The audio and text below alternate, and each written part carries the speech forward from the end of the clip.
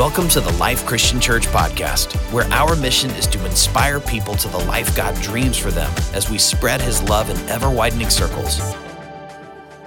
Great to see all of you here today. My name is Christian. I'm our Executive Director of Pastoral Ministries here at the Life Christian Church. So we're going to have a bunch of fun today as we actually close out a series that we have been in for these past few weeks called Follow Me. And we've been talking about what it means to be a disciple of Jesus Christ. And I get to actually finish out the series today as we talk about what it means to be sent. And so we've been talking recently about what it means to be with Him, what it means to be with Jesus. And today we're going to talk a little bit about what it might mean to go out and to be sent by Jesus. And again, it's fun for me to be able to talk, to close out a series. And Pastor Terry, and for everyone online, you might not have seen him talking about this a second ago. He would, he plays tennis with a friend. He uses it maybe to get something out of his friend. He tries not to beat him. Well, I try not to beat him too much so that he'll give me more opportunities to speak and to get on stage. And sometimes you always wonder why I might avoid playing tennis with you. And it's because sometimes I can't withhold beating you too bad. And, you hold a lot of my life in your hands. And, my career advancement, salary, benefits and packages, and so on and so forth. What do they have to do with anything? Not much. Okay, so here's a scripture that we've talked about these past few weeks from Mark chapter 3, which says, speaking of Jesus in relationship to His disciples, He appointed 12, the 12 disciples, that they might be with Him and that He might lead them out to preach. And so there's this interesting kind of like twofold relationship that the disciples have right here to Jesus. Is one, He appointed the 12 so that they might specifically be with Him, in relationship with Him, cultivating a life with Him, to watch Jesus pray, to learn how to think about the world, to learn how to understand who they were as Jewish people in the history of Israel and where their future was going. And so much was going on in their with Him relationship, sitting around, eating, having dinner, and all that kind of stuff. But then there's also this second part. It was so that He might lead them out to preach. So there was this with Him part, and there was a sent by Him part of the disciples' relationship with Jesus. You see, God has called us not only to be with Him, but to be sent by Him out into the world. Is there anything we might need to do for my microphone here, Seth? You're good? Okay, all right. So God has called us not only to be with Him, but to be sent by Him. That the truths of Scripture, the truth of who Jesus is, and the invitation that He has for our lives must necessarily manifest themselves out in us going and doing some kinds of things in our lives. But I think a couple of interesting cultural and historical things have happened in the last 100 years or so that have made us maybe prone to being either with Him people or sent by Him people, but not combining the two and having kind of the conjunction of the and that brings both together. And so here are a couple historical notes that have happened. First of all, is in kind of like the mid 20th century, so like late 1950s, going into the 60s, you have something that developed in American society that was called the culture wars. And a lot of people are still using that phrase today. Actually, I just saw like a CNN article that used the phrase culture wars this week at some point. But in the mid-20th century, you have what's called the culture wars that develop, which is where you have Christianity was kind of like the mediating moral and cultural force in a lot of America for most of history, right? And then you have this kind of secular boom. You have the sexual revolution. You have a whole bunch of stuff that happens within culture and society and media and music, and it's not necessarily reflecting the Christian values that had been manifest in America for a long time. And so what ended up happening was a lot of Christians had a choice. Do I continue to engage in the culture of the world, which is maybe antithetical to what some of our own beliefs might be, or this is the conversation that people were having at that time. So I can either engage in culture that's antithetical to who I am, or I can remove myself from culture and then kind of like bar myself up in my room and, watch Christian movies all day. That's a bad plight to be left with. And, sorry if you like Christian movies. And so you're kind of left with like this little world where you're leaving society, you're barring yourself up in your own private life, in your Christian world. And so there was this separation where there was an emphasis of the with him part of the relationship with Jesus. Do you get that? But not being sent out into culture because there was maybe more of a fear of culture. Okay? Does that make sense? If I'm not giving random historical, stories, then what am I doing on stage? Okay, a second thing happens that's a little bit different and has kind of the opposite effect. In the kind of late 19th century, early 20th century, so like the early 1900s area, you have something that develops that is called the social gospel in theology and in churches. And the social gospel essentially taught that the goal of human life and the goal of churches was to be good people, to do the good works, kind of like the moral teachings of Scripture. And the goal was actually to kind of manifest a perfect society apart necessarily from the teachings of and relationship with Jesus Christ. And so the entire goal of the church kind of, it separated itself from the actual teachings of the reality of who Jesus was, and it mythicized Jesus into this kind of nice teacher who used to walk around, and he had good teachings that would help us to live nice lives and teach us how to love our neighbors. But the biggest part of Jesus was not that he was Lord. It got rid of that part, that he was a Savior, that he was God himself. It just said, hey, the love your neighbor as yourself is a great teaching, and now let's manifest this in our lives. And that actually came from a theology that said the world had to be a perfect place before Jesus came back. So they had a reading of Scripture, and they said, we have to make the world perfect without the help of God. And so we're going to set out on this project. And so in our world today, we see a lot of manifestations of people who are living out the teachings of Jesus to go and maybe love your neighbor, but without the relationship with Jesus. So, two different things happen here. That represents, I think, a lot of what's happened today, and kind of two different cultural groups in this weird milieu of separation of the be with Jesus and be sent by Jesus. Some of us can move away from the world and cloister ourselves, and then others of us maybe want to go out and do things in the world, but we've moved away from Jesus. See, we've divorced the private life of faith from our public life of faith. But in reality, each and every one of us are called and prepared to actually be sent into the world to make like significant change in this world by bringing the kingdom of God here, by understanding the teachings of Jesus, what he's called us to do. And because we are close to him, then we are prepared to go and be sent out and to live out the teachings and the call of Scripture in our lives. Now, I think that sometimes when we think about what it like each of us are meant to be sent to live out the call and the will of God in our lives, is we think that like that calling or having like a big calling in your life is limited to kind of certain people maybe. Or it's like there are certain people that you look at and it's like, well, that person's like living, that person's sent out.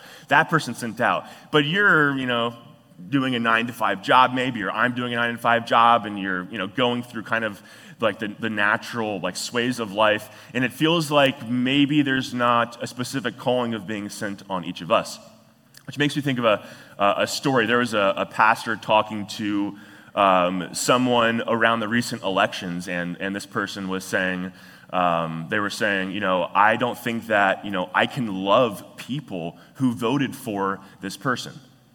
And a lot of us may have experienced that maybe at some point, or maybe are still living through that. And this pastor said to this person who was a part of his church, he said, hey, like, haven't you read Scripture? Like, you're called to love your neighbor. You're called to love your enemies.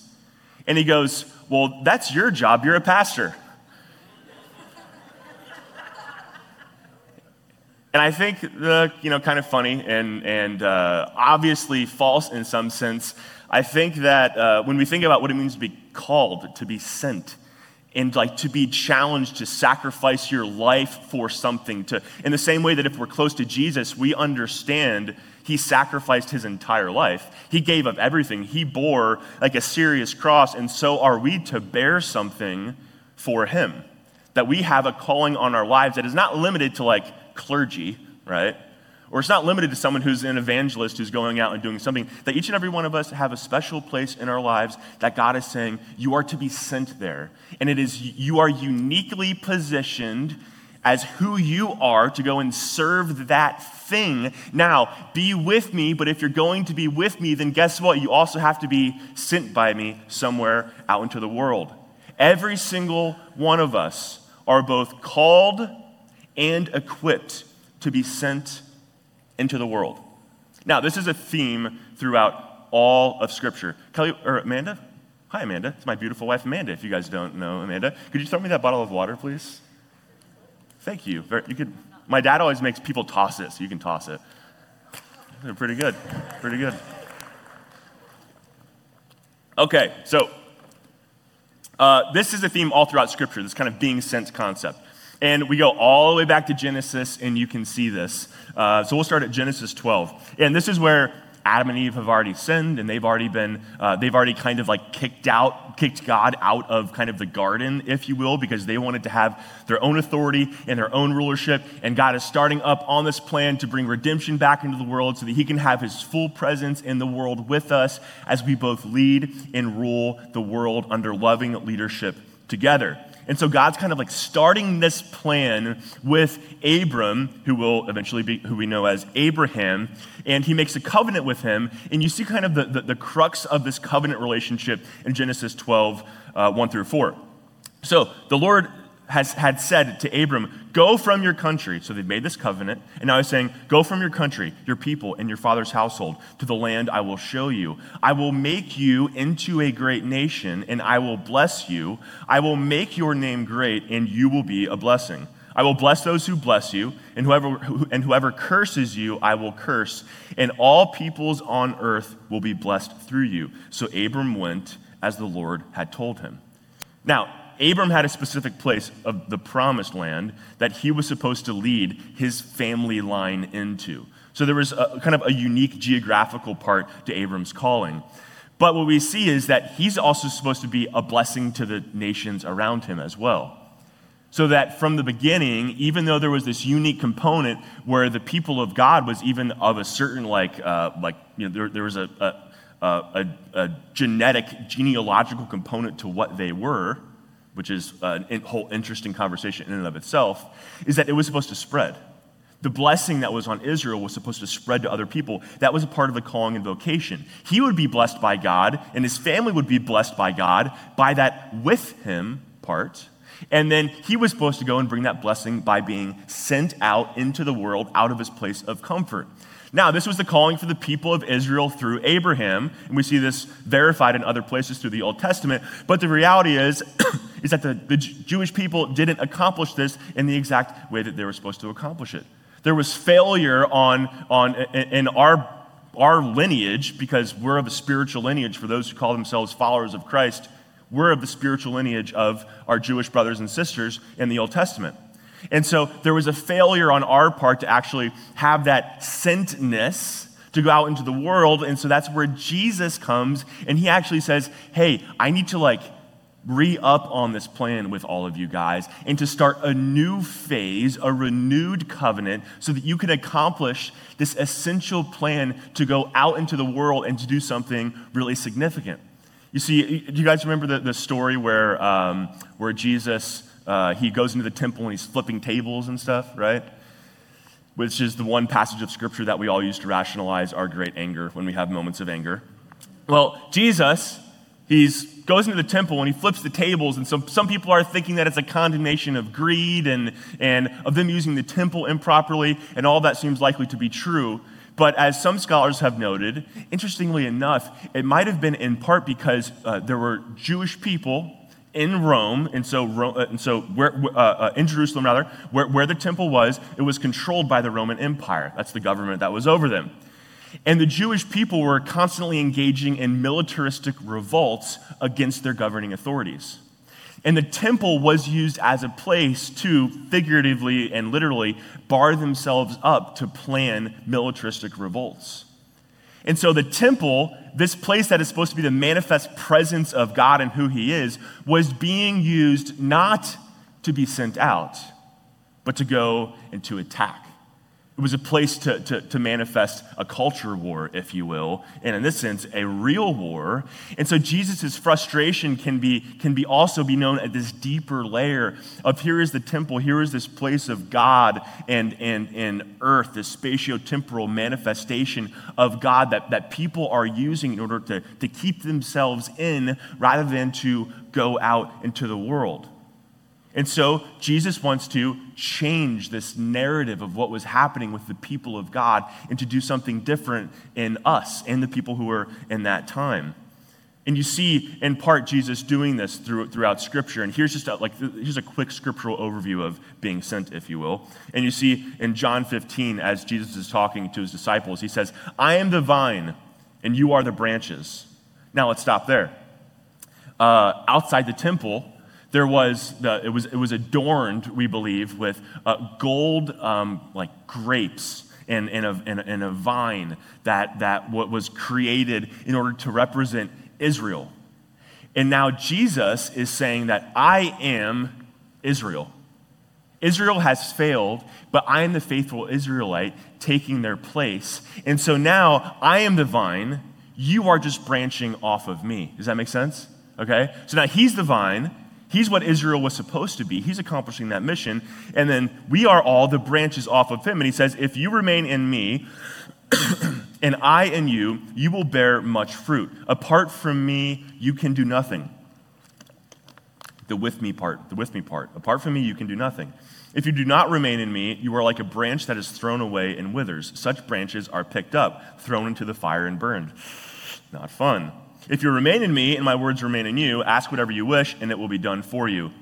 This is to my Father's glory, that you bear much fruit, showing yourselves to be my disciples. I think sometimes we can privatize our faith so much. Instead of publicize our faith, we privatize our faith so much that it's more like we're like a parasitic insect on the branch. You know what I mean? It's like we're just like taking. Let me go to church, or let me read Scripture and see what Scripture is giving me today. Right? Let me see what God wants to bless me with today. Let me see what the church can do for me today. What is Christian going to say to me today? This is all a message so that you can realize that if I'm not good, it wasn't about that. No.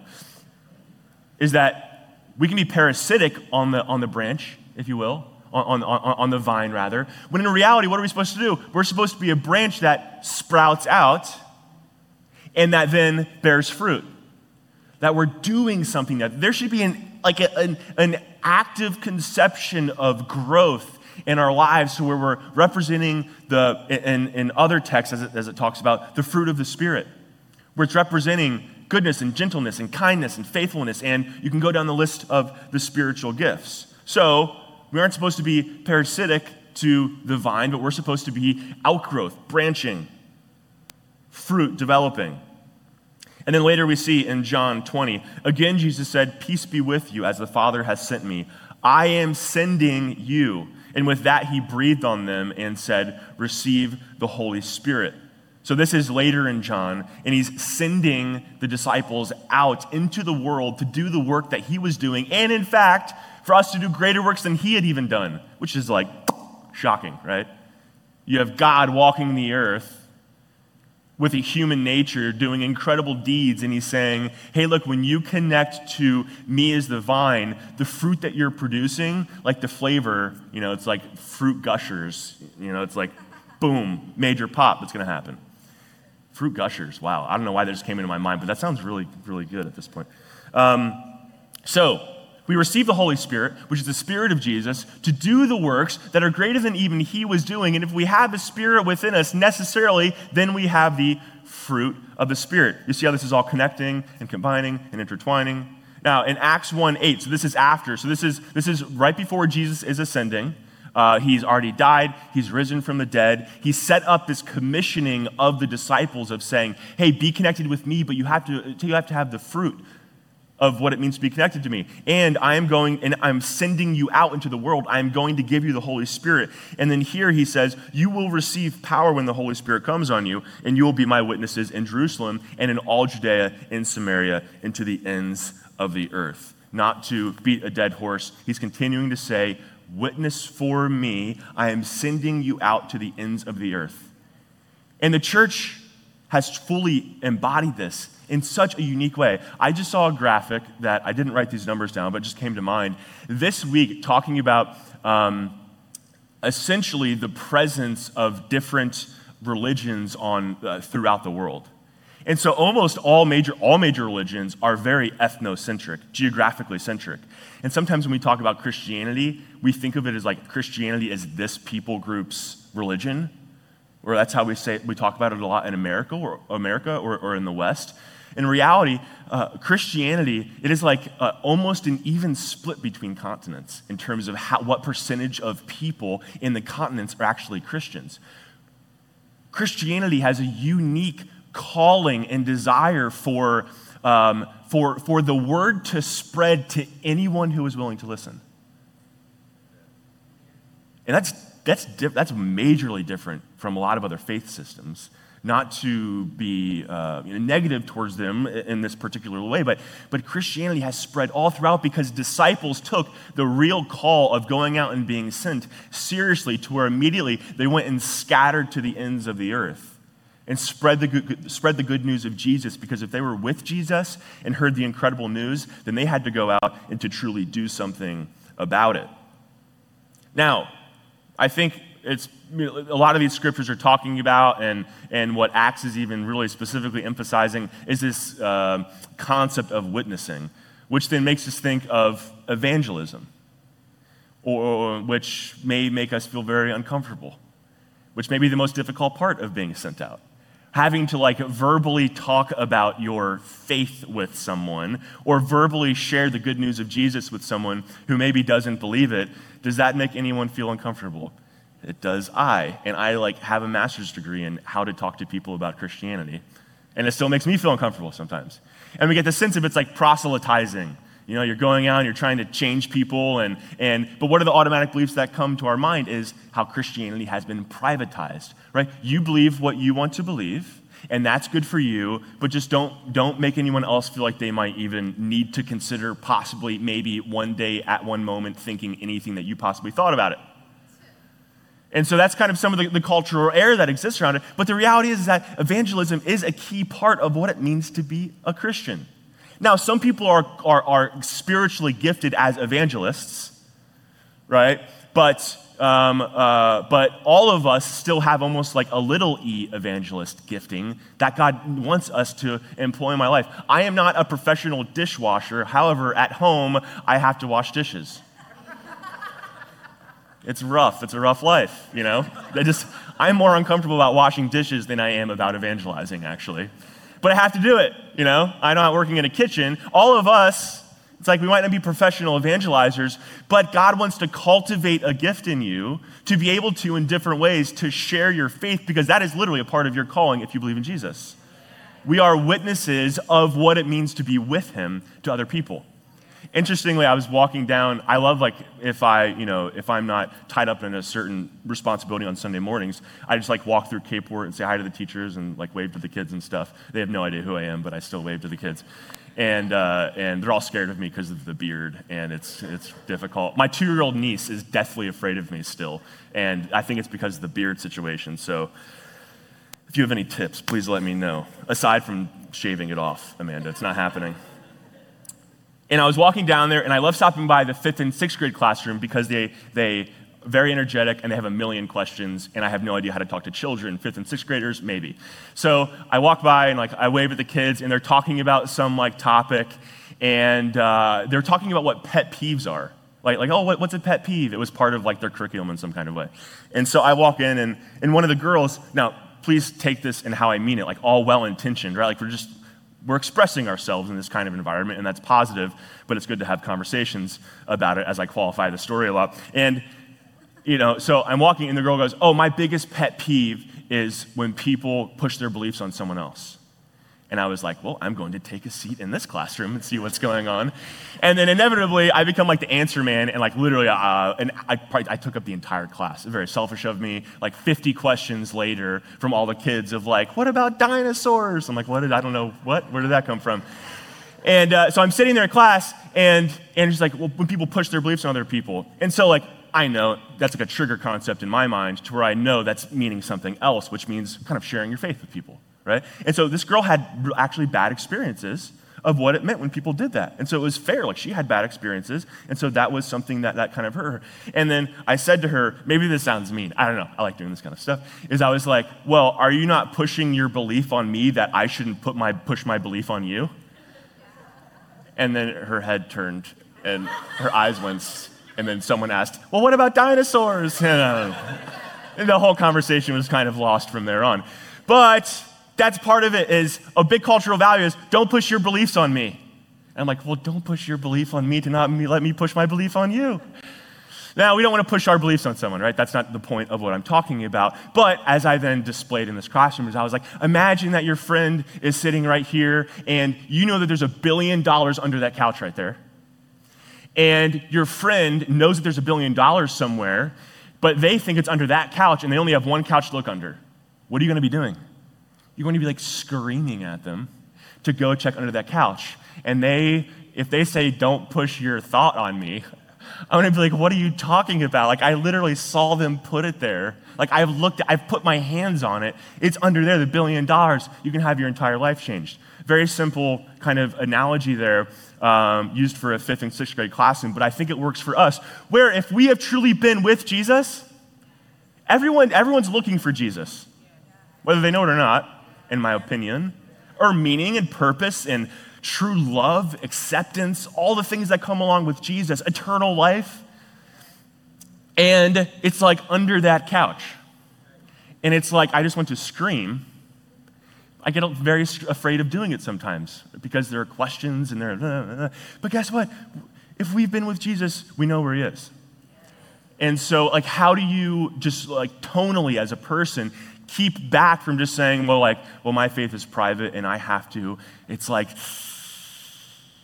we have to yell about it from somewhere. Okay, all of us have been called to evangelism, but being sent out, evangelism is not the only part of being sent out, okay? That's just, that's a fraction of, an important fraction of it that we don't talk about enough, not we here, but just generally speaking in Christianity and in culture. But there are 2 other ways I want to talk about of what it means to be sent out. And the second one is vocationally.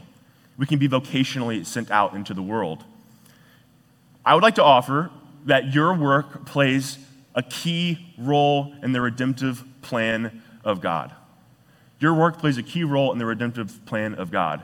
Now, maybe you are not vocationally exactly where you want to be at this point. Or maybe you're younger, maybe you're in here, you aren't working yet or something, but there is a plan for you. You might not be vocationally where you feel like you're supposed to be, but still, where you are right now, you play a key role in the world as God has constructed it. I hear a lot of people say this, like, you introduce yourself to someone, and in America, we often identify ourselves by our work, and so it's like, oh, what do you do is our first question. Whereas like in like Asia and stuff, side point, doesn't really matter. I might have said this before, but in like Asia, it's like you first asked about family is what I've heard. But in America, our work is like our biggest identity builder. And so if you ask someone like, oh, what do you do? And they have like what is socially considered as like a lower level job in terms of social status, they'll say, oh, I'm doing this, but go. And I always want to tell people, like, you don't have to qualify it. Like, what you're doing is important as it is. It could be whatever it is. Like, I was in college, like I used to play football and I got hurt, and so I worked for the team and I filmed the games for them. Well, it's like, I'm doing this, but don't worry, I'm getting a degree in this. You know what I mean? It's like, no, like I'm doing my thing. I'm serving as a part of a bigger whole. I might not always understand fully how it fits in, but vocationally, what you're doing right now, like be confident in that and know that God has you in a place right now for a reason that doesn't rationalize you always staying in that place, but be confident right now in where you are. That's just an encouragement I would like to offer to everyone. So now, but there might be something out in the future, right? And we have to find where we fit in to where God has sent us. Because I think there are certain things, like places that we particularly fit in, that God has for us that we need to go discover and to find. And all of us fit in a unique way. Now, this cool video that I saw where it's this guy playing a beautiful piece of music on a piano and then playing the same piece of music on a piano that is a little bit different, and all of the keys play the same exact note. Watch this.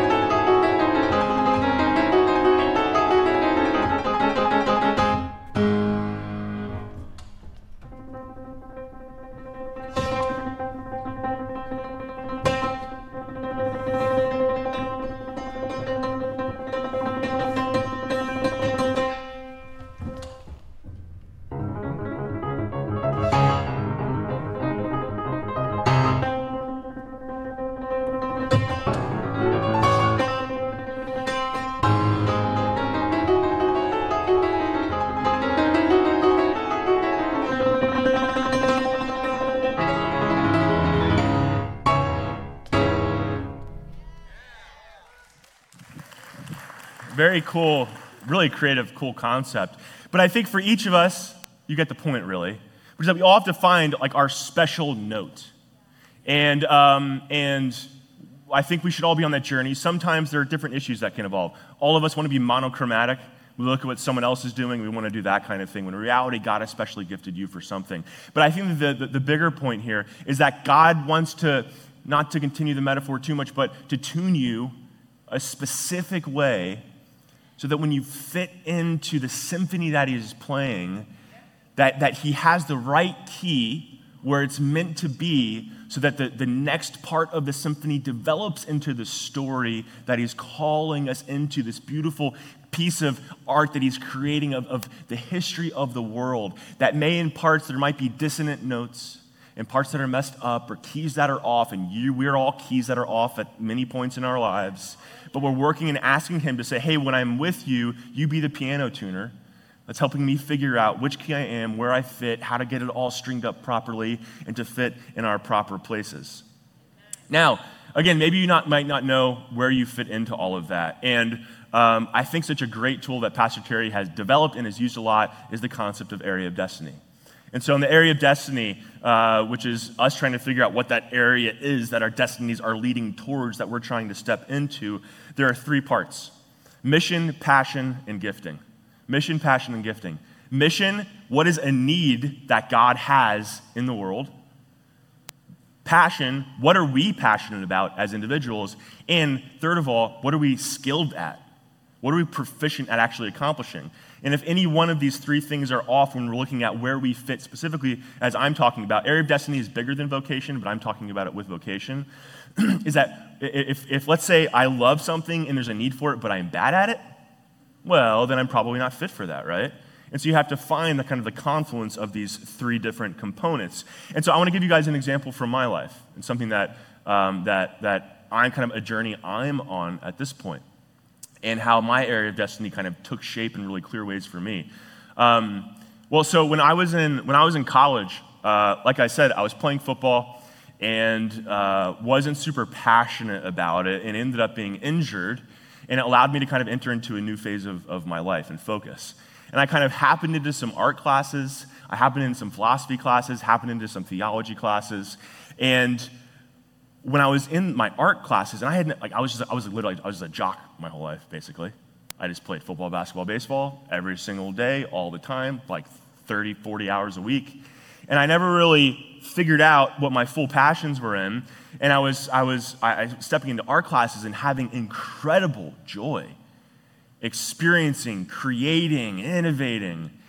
And as I began to like have all this excitement and joy at the same time, my like heart and mind had this almost depression, like an intellectual depression almost, because of how little there was of Christianity in the contemporary arts. How little there was. There was this absolute bifurcation of, specifically in American Christianity, there's like this off-world that you have to go to. You almost see as like a subset of the culture wars I was talking about earlier, where it's just like art that's not really engaging culture or the world or creativity. And then there was this vibrant but sometimes misshapen or ugly art world that was seeking some meaning and purpose, but that Christians were staying out of. And as I started to study philosophy and theology, realized that a big reason I thought for this divide was because Christians did not have proper biblical, theological, and philosophical reasonings for why it was so important to engage in the arts, of the role that the arts played in God's bigger plan.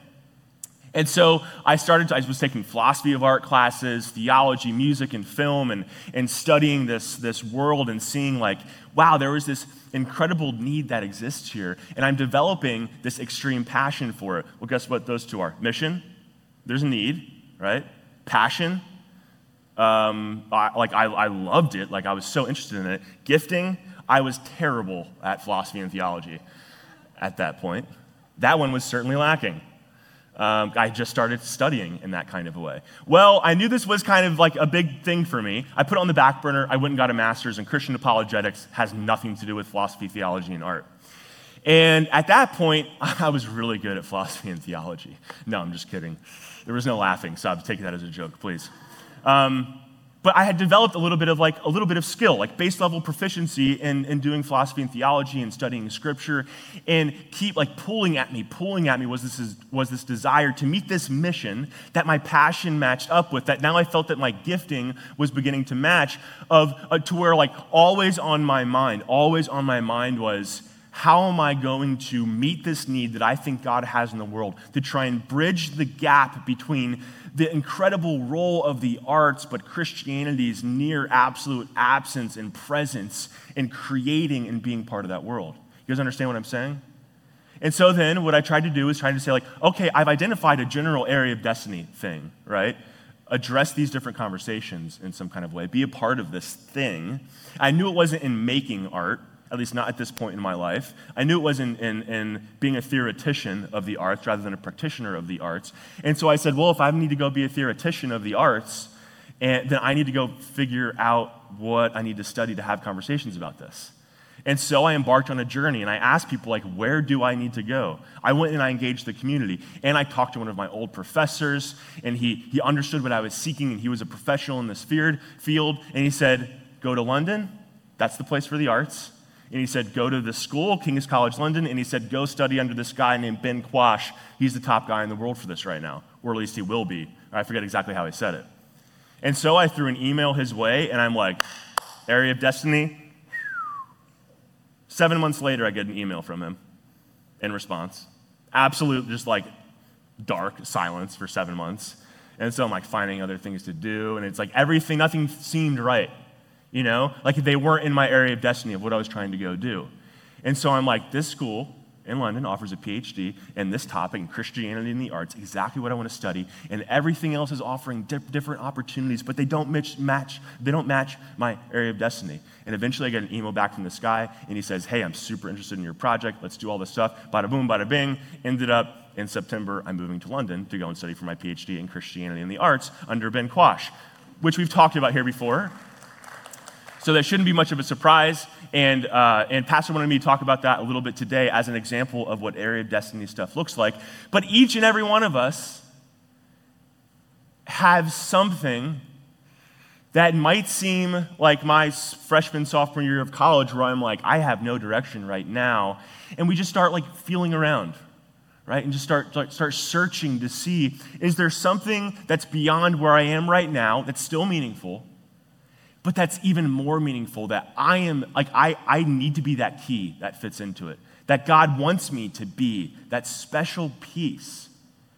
How can you find mission, passion, gifting? And I encourage you guys to literally write these things out this week, or do a Venn diagram of the three and figure out what that centerpiece might be. Everyone tracking, does this make sense? Yeah. Makes sense? If you're at home watching online, I hope it makes sense for you too. Okay, sometimes though, I think when we're thinking about our vocation or where we're trying to go, we get lost in thinking what a meaningful vocation looks like, which I kind of touched on a little bit earlier. I was having a conversation with someone the other day, as I start to close out here, a conversation with someone the other day who had lost their faith in God. And a lot of times these conversations go like, well, they're like the 5 canned reasons why. And this kind of young adult was saying, I'm always told that that God has a calling for me, and I'm really worried that I'm not fit for that kind of calling. And he was basically saying, I don't feel like I have a place in the plan of God as it's been told to me. And therefore, I don't think that God probably exists. That's a really interesting way to talk about God and to understand God. He'd always been told there's a purpose and a plan, and he was doing kind of low-level work and was struggling to figure out what it means to be a Christian called by God to do something really significant. And some of this took place after conversations I was having with him. He was asking me about what I'm going to do. And sometimes we think that in order for us to have a place or a purpose in the plan of God, that it has to look like something really big, socially in the world. Like you have to be able to say it, and it's like, I'm moving here to be a missionary, and I'm going to give up all of my wealth and go into debt, and look how important I am, right? Or I'm going to go start this business or nonprofit, which 100%, that's your area of destiny. That's incredible. But there's no difference between what I'm doing or what you're doing in terms of value if that's what God's called you to do. Like I'm sure there are certain notes on a piano that are used more or less, right? But that note fits in and is just as important as all the other ones. So all of us have a place. And so we need to be careful in doing that and to remember that we are not just vocationally called to be sent out, but personally to be sent out. That who we are as persons in every single environment that we enter, that our person is sent into that environment. So your character is sent into all environments that you enter. One of the biggest things Scripture talks about, it's not just like go and do this or go and do this kind of thing that we often think about that's maybe more Americanized in terms of success metrics, but it's talking about the development of who you are as a person, your character. You developing the fruit of the Spirit, you being a loving person, a kind person. And so my heart was breaking for this guy as I was talking to him. And I just said to him, I was like, hey, you don't need to go, make $1 million a year and give $999,000 of it a year to other people in order to be a meaningful part of the purpose and plan that God has for your life.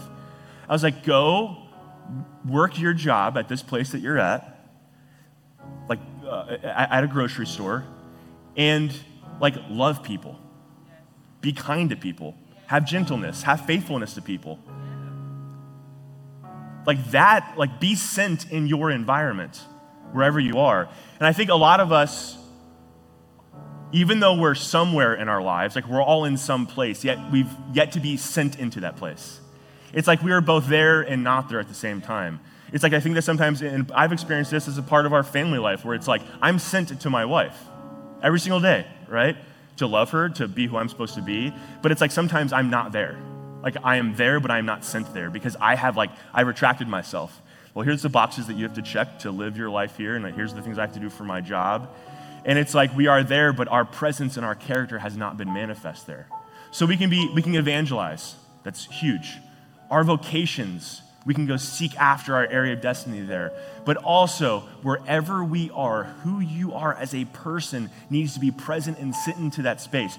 You just doing jobs and tasks, that's essential as well. But if you do the jobs and the tasks without the heart of being someone who loves God and who is so with him that you represent Jesus to other people, then we're not fully sent.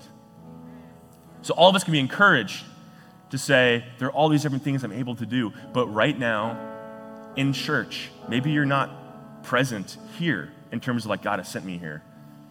Maybe you're not present in your family. Maybe you're not present at work. Maybe there's just more that you can do. Maybe you can just be encouraged, wow, I can go fulfill the plan of God for my life today when I'm out at lunch with my family or friends and just exhibit love. How cool is that? How easy is that? You're a part of the plan of God right there. All right, so I hope each of us, are encouraged to be a part of the vine. We can only be sent out when we're coming from the source. So we must be with Jesus, and then to realize that we can bear fruit and do incredible things for the plan of God in this world. God has a place for you if you feel lost right now. And if you feel like you're in that place right now, God has even more for you in that space than you still have ever imagined. Thank you, guys.